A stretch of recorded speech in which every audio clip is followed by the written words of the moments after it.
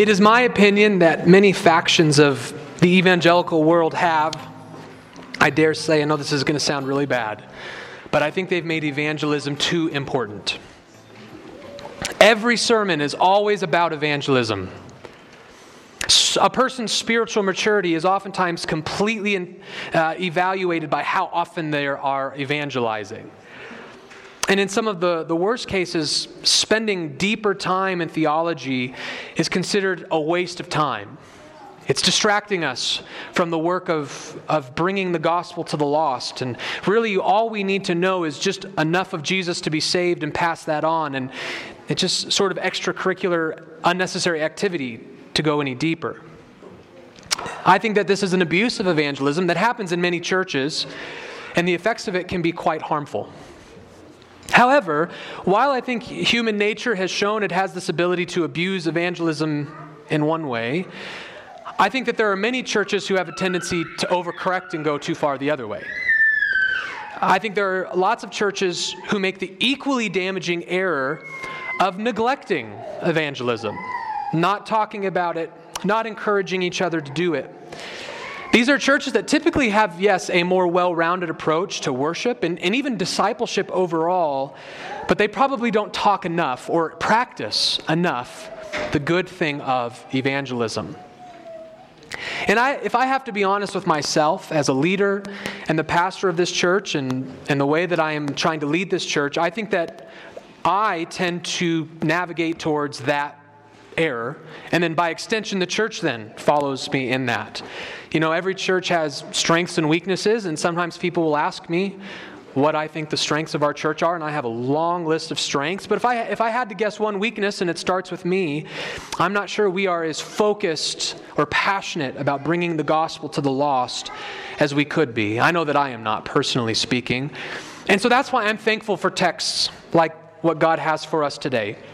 Texts that remind us of the vital work the church has been given to harvest souls for eternal life through the proclamation of the gospel. Would you open your Bibles to John chapter 4?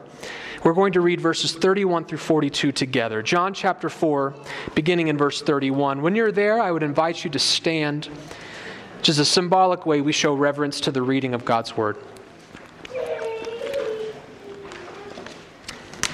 John chapter 4, 31 through 42, thus saith the Lord. Meanwhile, the disciples were urging him, saying, Rabbi, eat.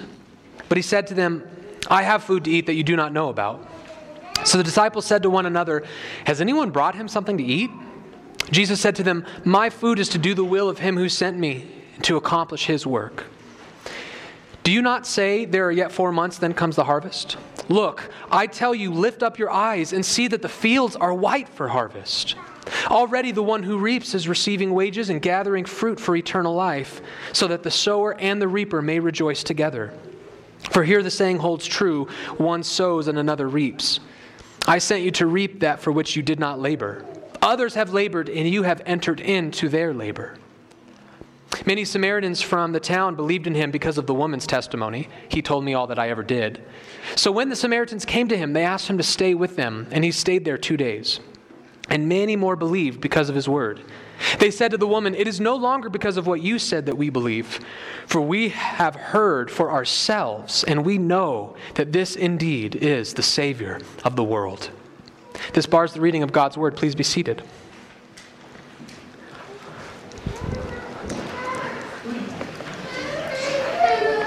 If you were here last week, you saw that a good portion of John 4, the narrative was primarily focused on Jesus' interaction with the woman at the well.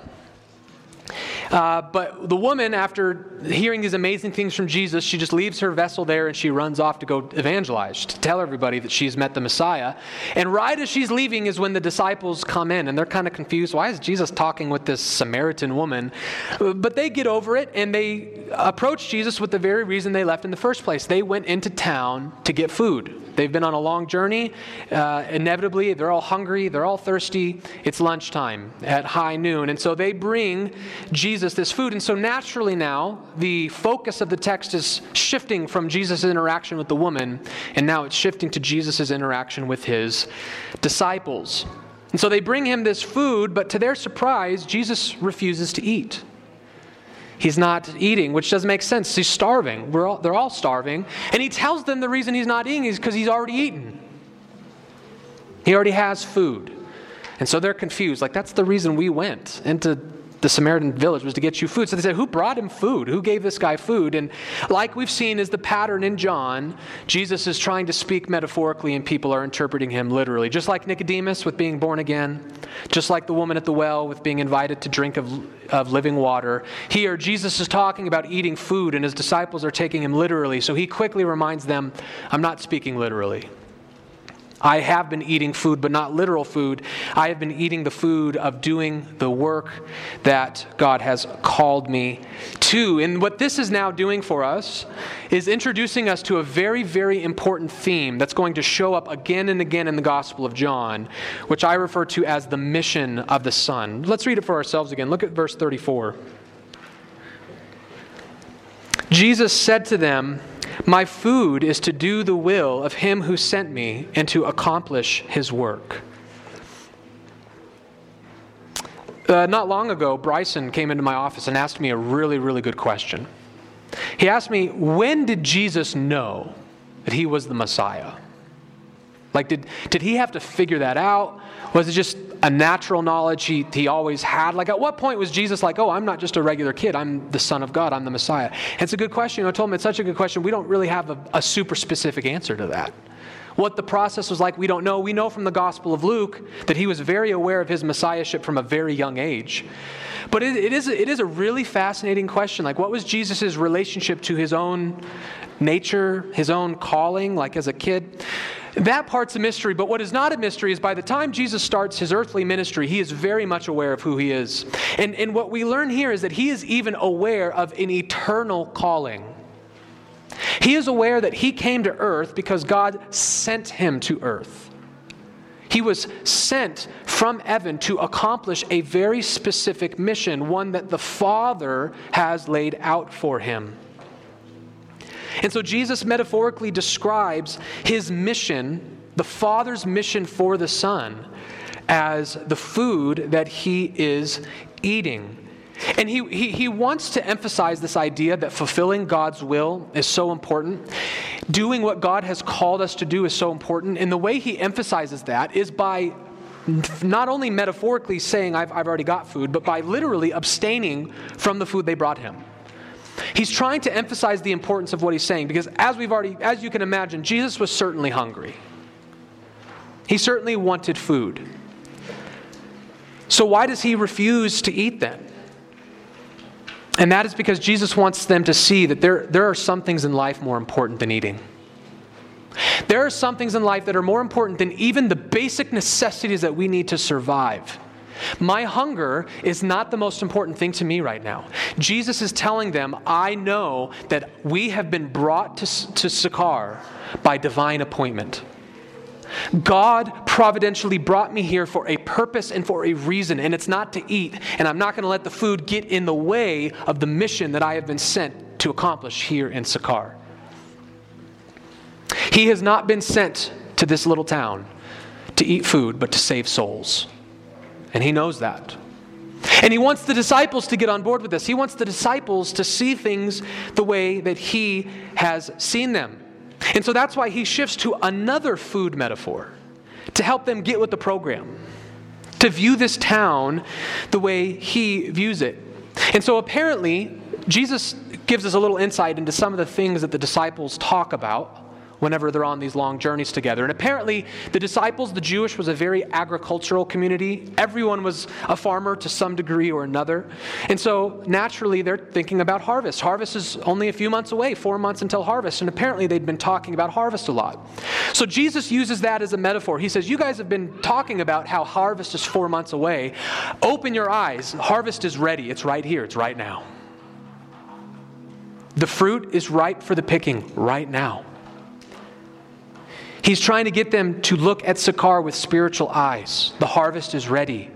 Someone has already sowed. The seeds have already been planted. The seeds have already been sowed. It's now our job to go in and reap the fruit. But it raises an interesting question. Who sowed? Who sowed the seeds Jesus is making a bold claim here. He's saying these people are ready for salvation. They're ready to be picked. They're ready to be plucked. And we didn't do that job. We're doing the harvesting part. Someone else did the sowing part. And I'm calling you to enter into that labor. I want you to go and finish the work that someone else started. Who started it? Some people suggest it's a reference to John the Baptist. John the Baptist was preaching and baptizing fairly close to this region. I think the most likely answer is that Jesus is referring to the Old Testament scriptures that they possessed. The patriarchs, the prophets of the Old Testament, they had a limited amount, but they had enough to be prepared for the Messiah. We saw that last week. They're all waiting for the Messiah to come. It was the prophetic writings, the prophets, who were the evangelists. It was through the scriptures that the work of planting seeds in these people's souls was done. And so Jesus is trying to tell his disciples that these people who have learned from, yes, a limited, but nonetheless, they learned from the Old Testament, and they are ready to receive me. And by the way, John makes sure to vindicate Jesus' testimony. That's what verses 39 through 42 are. Was Jesus right? Did he misassess the situation? Well, look at verse 39 through 42 with me again. Many Samaritans from that town believed in him because of the woman's testimony. He told me all that I ever did. So when the Samaritans came to him, they asked him to stay with them, and he stayed there 2 days. And many more believed because of his word.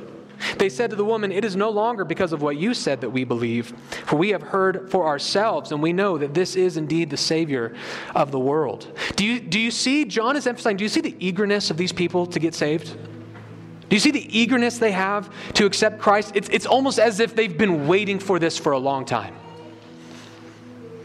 They accept the woman's testimony, and then to an even greater degree of certainty and faith, they accept Jesus' own words. And so what 39 and 42 is functioning is it is vindicating Jesus' spiritual insight.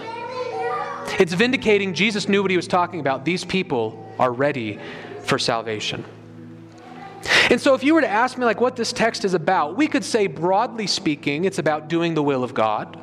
Right? That's certainly a theme in this text. Jesus saying, I'm not here to eat. I'm here to do the mission that God has given me, and that's to save souls. And so we could talk about how important it is for us to obey God's will. But I think this text has argued from the general to the specific. Jesus has a large call from God, but this text isn't just talking about obeying God's will in general, though that's a good thing, but it talks specifically about his evangelism ministry. That he and his disciples, and I would argue extension his church, have been called to evangelize, to plant seeds and to reap spiritual harvest. I think the reason this text is in Scripture is not just to tell the story, but this text is in Scripture to call us to join in the work of the apostles and Christ and the rest of the church in reaping a harvest. You could almost think of this as sort of like a pretext to the Great Commission. Jesus is trying to get this in the DNA of the disciples so that when he finally sends them out officially to win the world, it will make more sense. This text is a call for us to evangelize. And I think most of us, if we're being honest with ourselves, would say that that's kind of an uncomfortable message. It's uncomfortable to be told you need to evangelize, right? And why? Well, because evangelism is difficult, intimidating work. I don't know if Jesus intended for his metaphor to be extended this far, but I do think that his metaphor is fitting for more than one reason.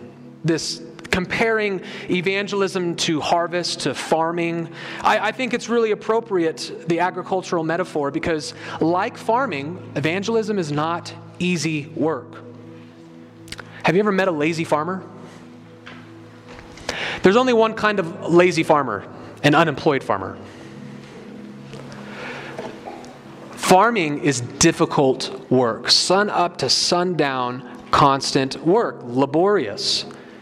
And evangelism is the same way. It requires an incredible amount of sacrifice of your time. Sometimes it requires sacrifices of your resources. And depending on the circumstances, it can actually be quite dangerous. But at bare minimum, it's potentially humiliating. It can be emotionally and spiritually draining. Evangelism is not comfortable or easy work. Additionally, another thing that makes evangelism hard to deal with is because it's urgent work. Right? This was another reason that Jesus refused to eat his disciples' food. He was trying to teach them a lesson by abstaining from his food. He wanted them to see, we don't have time to waste.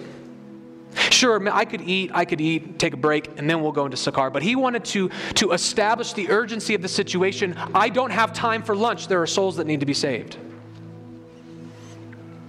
Now, I think that this is also similar to agricultural life. Now, I'm not speaking from experience. I'm not a farmer.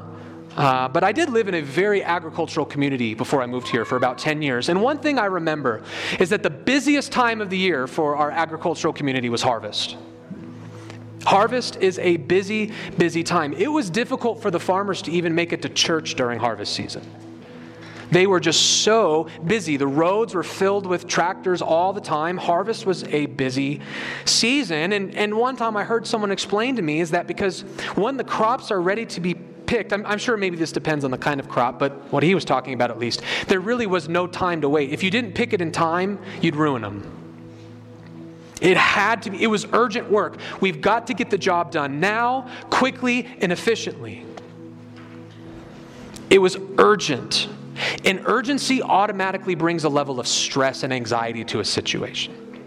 Right? Whenever you feel like, I don't have time, I'm not going to be able to finish this, it's got to get done, that's stressful. That causes anxiety. And evangelism carries with it that kind of stress and anxiety. Why? Because we have no idea if the person we're talking to has tomorrow promised to them.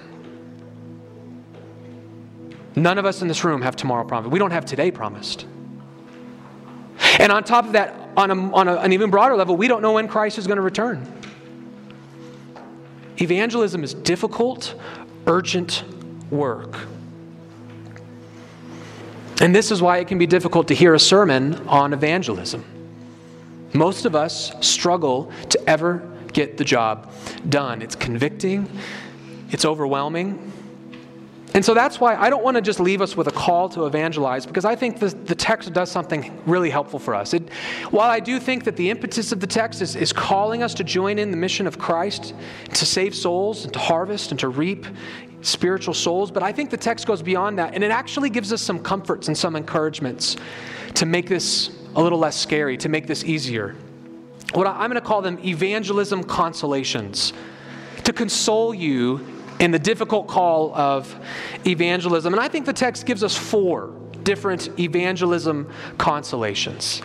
And so I hope these 4 things will help encourage us to not be quite as intimidated or overwhelmed by evangelism. And the first evangelism consolation, the first consolation we're given is this: evangelism can be contextualized. Evangelism can be contextualized. I'm going to spend a little bit of time on this one. I think it's really important. Jesus is showing us in this text yet again that he is the master of turning the mundane into something spiritual, something magnificent. Yes, Jesus was obviously a very good public preacher. Jesus had no problem preaching in the synagogues, preaching on the streets, preaching on the mounts. But what we're seeing in John so far is that Jesus did not limit his evangelism to these big public outreach events, but he was capable of just transforming his everyday rhythm of life, mundane circumstances, into an opportunity to have a natural, organic conversation about himself. And that's what I mean when I talk about contextualizing evangelism. Just finding opportunities in our everyday rhythms, in our everyday life, to bring Jesus into our conversations. In other words, Jesus sees gospel opportunities in his everyday life. And this is exactly this practice. This is what he's trying to get his disciples to see. He's trying to get them on board. Look at verse 35 with me. Do you not say there are yet 4 months, then comes the harvest? Look, I tell you, lift up your eyes and see that the fields are white for harvest. I love that verse. Jesus is telling the disciples to put on spiritual glasses, so to speak. right? The disciples so far up to this point have been so focused on the earthly, mundane things, and they're important. They're not bad things. We need to take care of these things, right? But they're so tunnel visioned, thinking about harvest and what are we going to do? And we got to do this, and I got to go home, and now we're hungry and it's noon. We better go get some food. They're so tunnel visioned, lost in sort of the routines and the necessities of their life, that they're not able to take a step back and view things spiritually and see that maybe there's a greater purpose for why God brought us to this well. Jesus is trying to get them to look with spiritual eyes, to not be so distracted by their routines and by their checklists that they miss out on opportunities God has given them to share the gospel.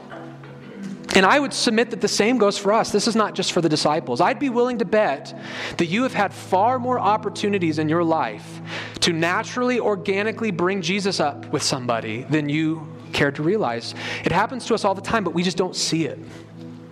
We don't have eyes to see.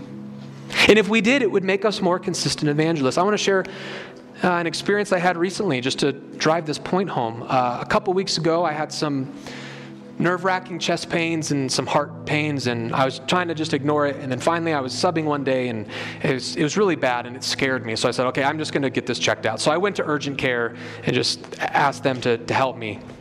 And you know how, if you've ever been to really any doctor's office, but especially urgent care, you're going to wait, right? You're going to have to wait. So I made sure to bring some reading material because I figured I'm going to be in there for a long time. And currently I'm reading through Calvin's Institutes of Christian Religion, which is sort of the big thing he wrote. And so it's a big book of well over 1,000 pages, right? And so I'm in the doctor's office reading Calvin's Institutes of the Christian Religion, and my doctor comes in sooner than I'm expecting, and he says hello, and then one of the first things he asks me is, what are you reading? And the strangest thing happened to me. And by strange, I mean sinful and prideful. I wasn't afraid of the gospel. I wasn't afraid of evangelism. I was afraid of looking arrogant. Like I've got this big, fancy book with a hard to pronounce title. It's over 1,000 pages. And I don't want to be like that arrogant guy like, yeah, my reading's not so light as you can see. You know, I felt like that's what would happen if I tried to explain to him the book that I was reading. And I don't want to look arrogant. I don't want to look like a smarty pants know-it-all. So I just try to move on. I was like, I said, I'm a pastor, just kind of a big fancy theological book you wouldn't be that interested in. He said, okay. And then, we went through our doctor's appointment. He, told me some good news and wrote me some prescriptions. And then he's about to leave out the door and he goes, by the way, you never really told me what you were reading. And the feeling came over me again, and I just said, it's just an author I like named John Calvin. I like him a lot. He said, okay, and he left. And then I went home, and I was just suddenly under the most embarrassing conviction. Here was a man begging me to share the gospel with him. Begging me. He came back for round 2. Can you imagine going to harvest and the fruits are literally saying, will you please pick me? That's the situation I was in, but my pride got in the way. I was so concerned about my heart, and I was so concerned about the weight and all the tests I'm going to have to do, and this is going to be so expensive. I don't want to talk about theology right now. I've got problems. I let my everyday life and my pride get in the way of someone. I'm literally reading a book about Jesus. And he asked me, what are you reading about? And I dismissed it. Nothing. It's not nothing. That's what I'm talking about. Evangelism doesn't necessarily have to be on a street corner. God is giving us opportunities every day, but we just don't have eyes to see. We're too busy. We're too distracted. But evangelism can be contextualized. And the reason I think this is so important is twofold. First, because contextualizing evangelism, meaning not limiting yourself to some big public outreach event, it will help us to evangelize more frequently and more wisely. It helps us to evangelize more frequently because we're no longer paralyzed by the fear of being pressured into methods that God has maybe not equipped you for. I think one of the reasons why so many people don't want to evangelize is because when I say evangelize the lost, what comes into your mind? What does that even look like?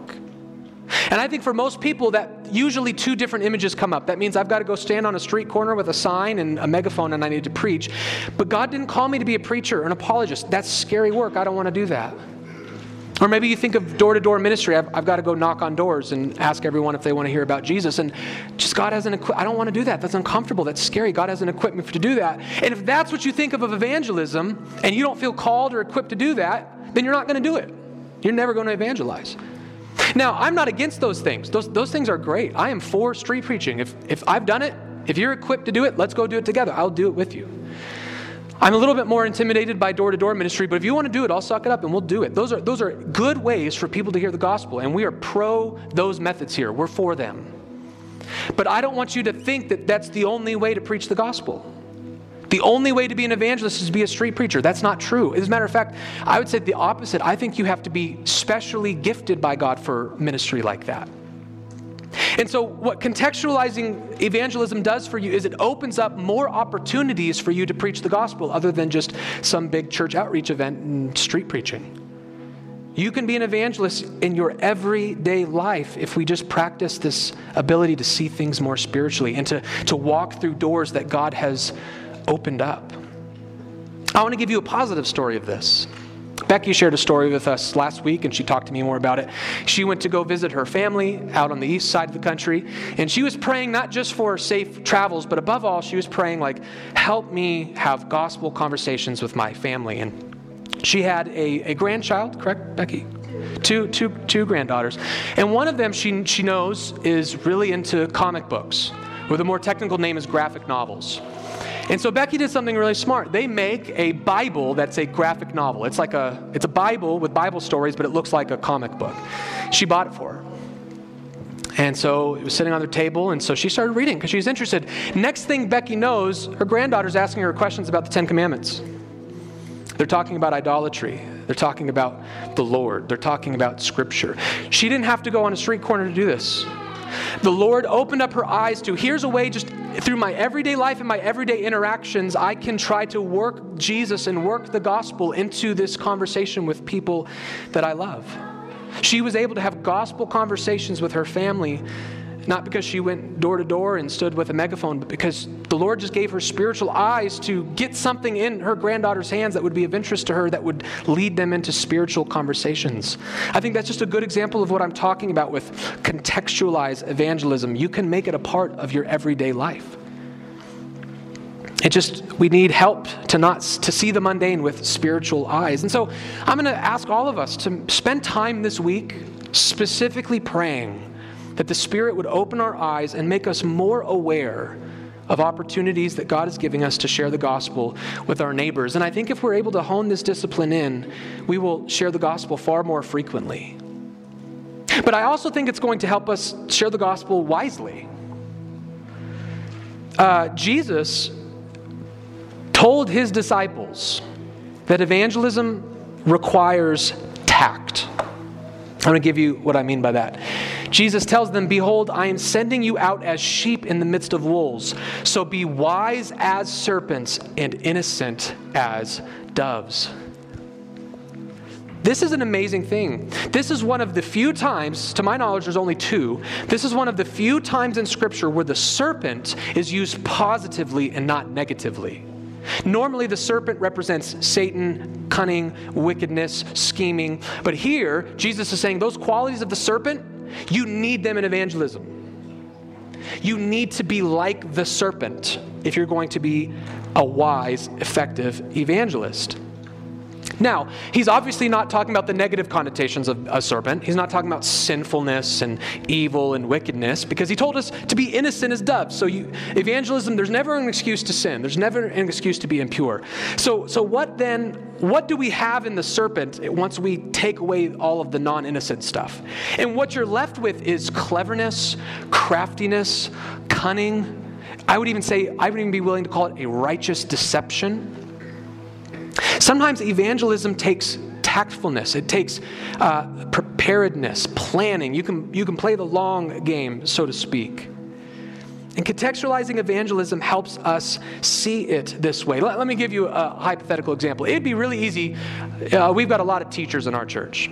All right, so we've got all these teachers say, you know what, yesterday my pastor told me to preach the gospel, and doggone it, I'm going to do it. So I'm going to go show up tomorrow, Monday morning, and curriculum be darned, no more curriculum, no more school. These kids are going to hear the gospel every period for the rest of the year and for the rest of my life. I'm just going to share Jesus in my classroom from now on.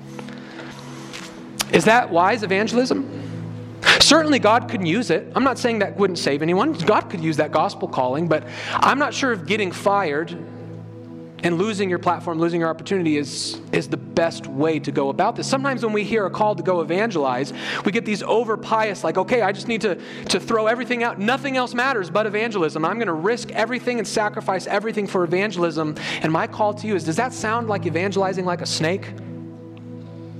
Because you're supposed to evangelize like a snake. It's okay to be wise about it, to be tactful, to be subtle. And I think contextualizing evangelism helps us to do that. It reminds us that sometimes we can have subtleties and ulterior motives in evangelism. We don't have to just take a megaphone in someone's face and tell them to repent and believe, though there's nothing wrong with that. So I know I spent a lot of time on that one, but I think just practically speaking, it's really important. Jesus shows us that we can look at the mundane with spiritual eyes and see more opportunities to bring the gospel up with our friends and our neighbors and our families than maybe we have been before. So if you're afraid of going on the street corners and knocking door to door, I say that's okay. It's okay to be afraid of those things. There are other ways to share the gospel. You can do it in your own context. Let Jesus be your guide. Evangelism can be contextualized. Another thing that I think might bring you some comfort, that this text reminds us that evangelism is never done alone. Evangelism is not a solo project, right? Aren't hard things always made a little bit easier when you've got your brothers and sisters fighting alongside of you? Aren't difficult, scary things made a little bit easier when you know that you're in good hands? That the people in control of the situation know what they're doing? Right? Team sports always bring a little bit more comfort than the solo sports because you can mess up a little bit and things might still go well because you're not doing this alone. And Jesus reminds us that evangelism is not a solo project by his analogy of the sowers and the reapers. Look at verses 36 through 38 with me.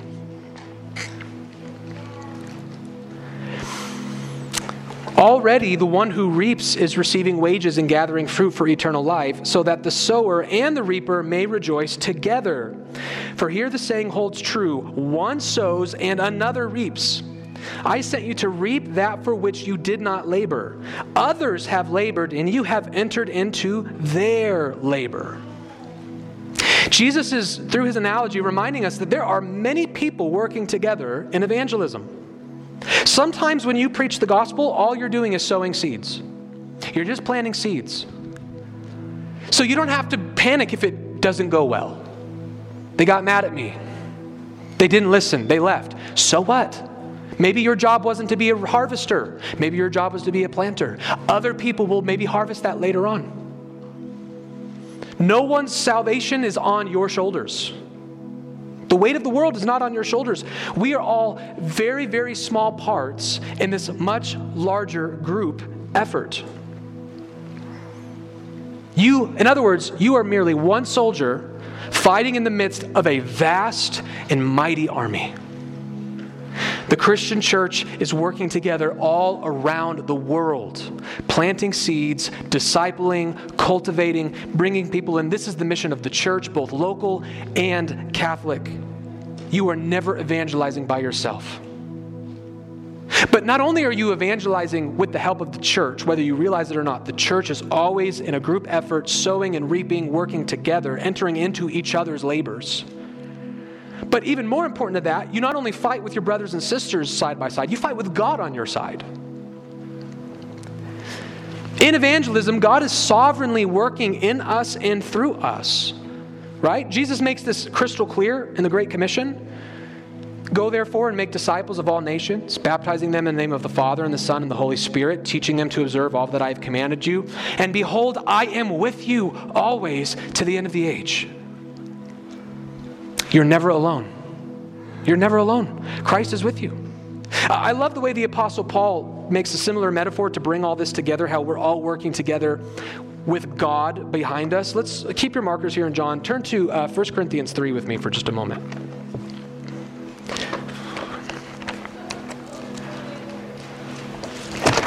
Matthew, Mark, Luke, John, Acts, Romans, 1 Corinthians. 1 Corinthians 3. Paul uses his own very similar metaphor to describe the work of the church in bringing people to discipleship.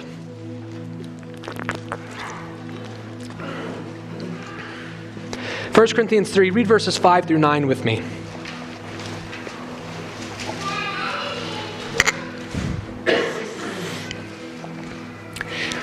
First Corinthians 3, verse 5. What then is Apollos? What is Paul? Servants through whom you believed, as the Lord assigned to each. I planted, Apollos watered, but God gave the growth.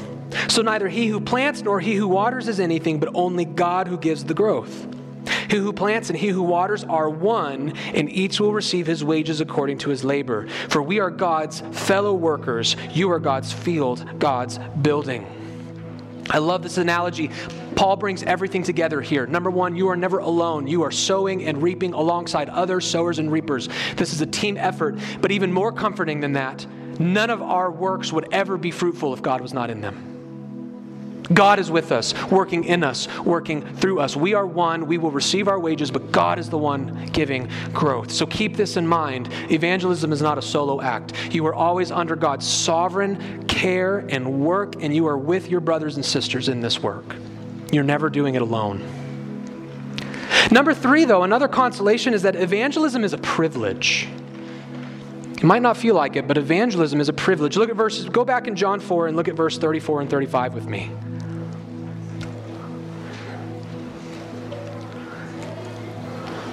Jesus said to them, my food is to do the will of him who sent me and to accomplish his work. Do you not say there are yet 4 months, then comes the harvest? Look, I tell you, lift up your eyes and see that the fields are white for harvest.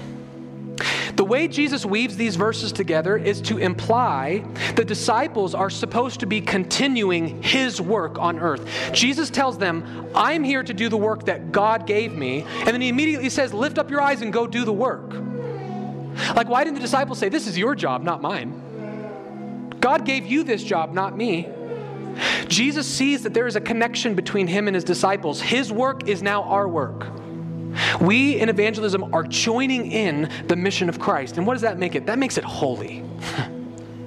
That makes it not an obligation, but a privilege. What a joy it is to enter into Christ's work, to be a co-laborer with Christ, to be used by him to save souls for the day of resurrection. Doesn't that feel good? To be used of God to share in the holy work of Christ. And that good feeling leads us to our final point, which is that evangelism is rewarding. Like a hard day's work, it's difficult in the moment, but you never regret it. It's always rewarding. The joy of seeing unbelievers repent and be baptized is a joy like no other. But even when they do not repent, there is oftentimes just simply a joy in fighting for souls with your brothers and sisters. I have had few spiritual highs or spiritual mountaintops, whatever you want to call them. Some of my most intimate, amazing moments of God have come right after sharing the gospel with the lost. There's a great joy and reward in sharing the gospel. We see this in verse 36. Look at what Jesus says. Already the one who reaps is receiving wages and gathering fruit for eternal life, so that the sower and reaper may rejoice together. There is joy at the end of sharing the good news of Christ with someone who needs to hear it. So, in conclusion, preach the gospel. Share the good news of Christ's birth, life, death, and resurrection with your family, with your friends, and with your neighbors. Do so tactfully, but do so boldly, knowing that you are not alone, that God is sovereign, and that whether you're on a street corner, chattering with a coworker, or at the dinner table with your neighbors, it is a sacred privilege to share the gospel of Jesus, a privilege that will one day bring us all much joy.